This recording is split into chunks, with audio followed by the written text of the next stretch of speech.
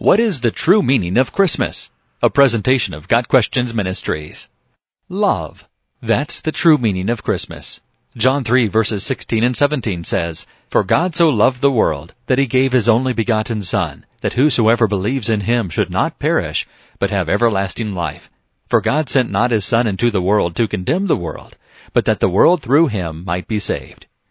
Philippians 2 verses 6 through 11, as paraphrased in the Message, records, Jesus had equal status with God, but did not think so much of himself that he had to cling to the advantages of that status no matter what.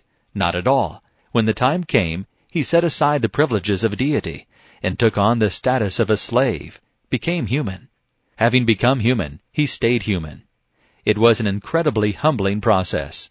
He didn't claim special privileges. Instead, he lived a selfless, obedient life, and then died a selfless, obedient death, and the worst kind of death at that, a crucifixion.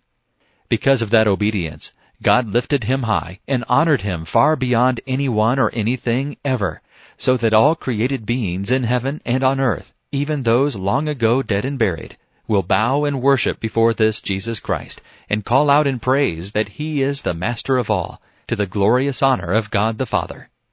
The true meaning of Christmas is God's becoming a human being in the person of Jesus Christ.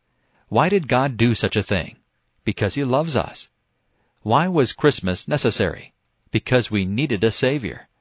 Why does God love us so much? Because he is love. 1 John 4 verse 8.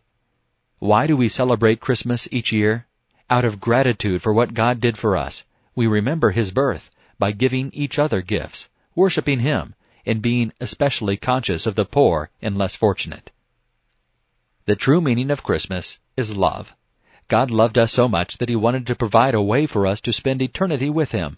He gave his only Son to take our punishment for our sins. He paid the price in full. We are free from condemnation when we accept that free gift of love. But God demonstrated his own love for us in this: while we were still sinners, Christ died for us. Romans 5 verse 8. This has been a presentation of Got Questions Ministries, www.gotquestions.org.